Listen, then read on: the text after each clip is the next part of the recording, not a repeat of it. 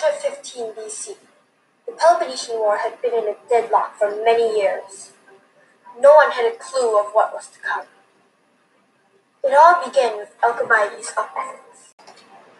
It's a dark and cold night. Alcibiades leaves his home and sets sail for Sparta. Why, you ask? Well, you're just about to find out.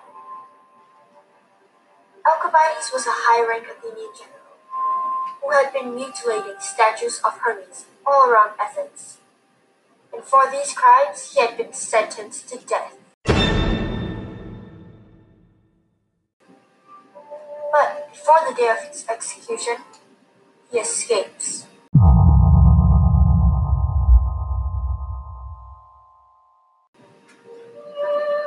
After a bit of traveling, Alcibiades arrives in Sparta.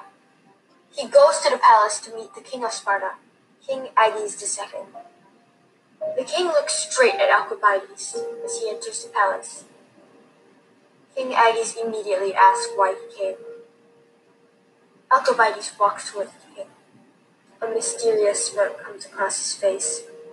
I'm here to offer you a favor. King Aedes nods at his guards, and they dash forward, surrounding Alcibiades. The king walks towards Alcibiades and puts his knife at Alcibiades' neck.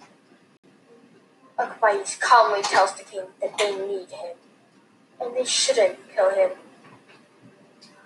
King Aedes raises an eyebrow, asking Alcibiades for a good reason why. Alcibiades chuckles and pushes the sword away. Because you need my help to destroy Athens. And to end this war.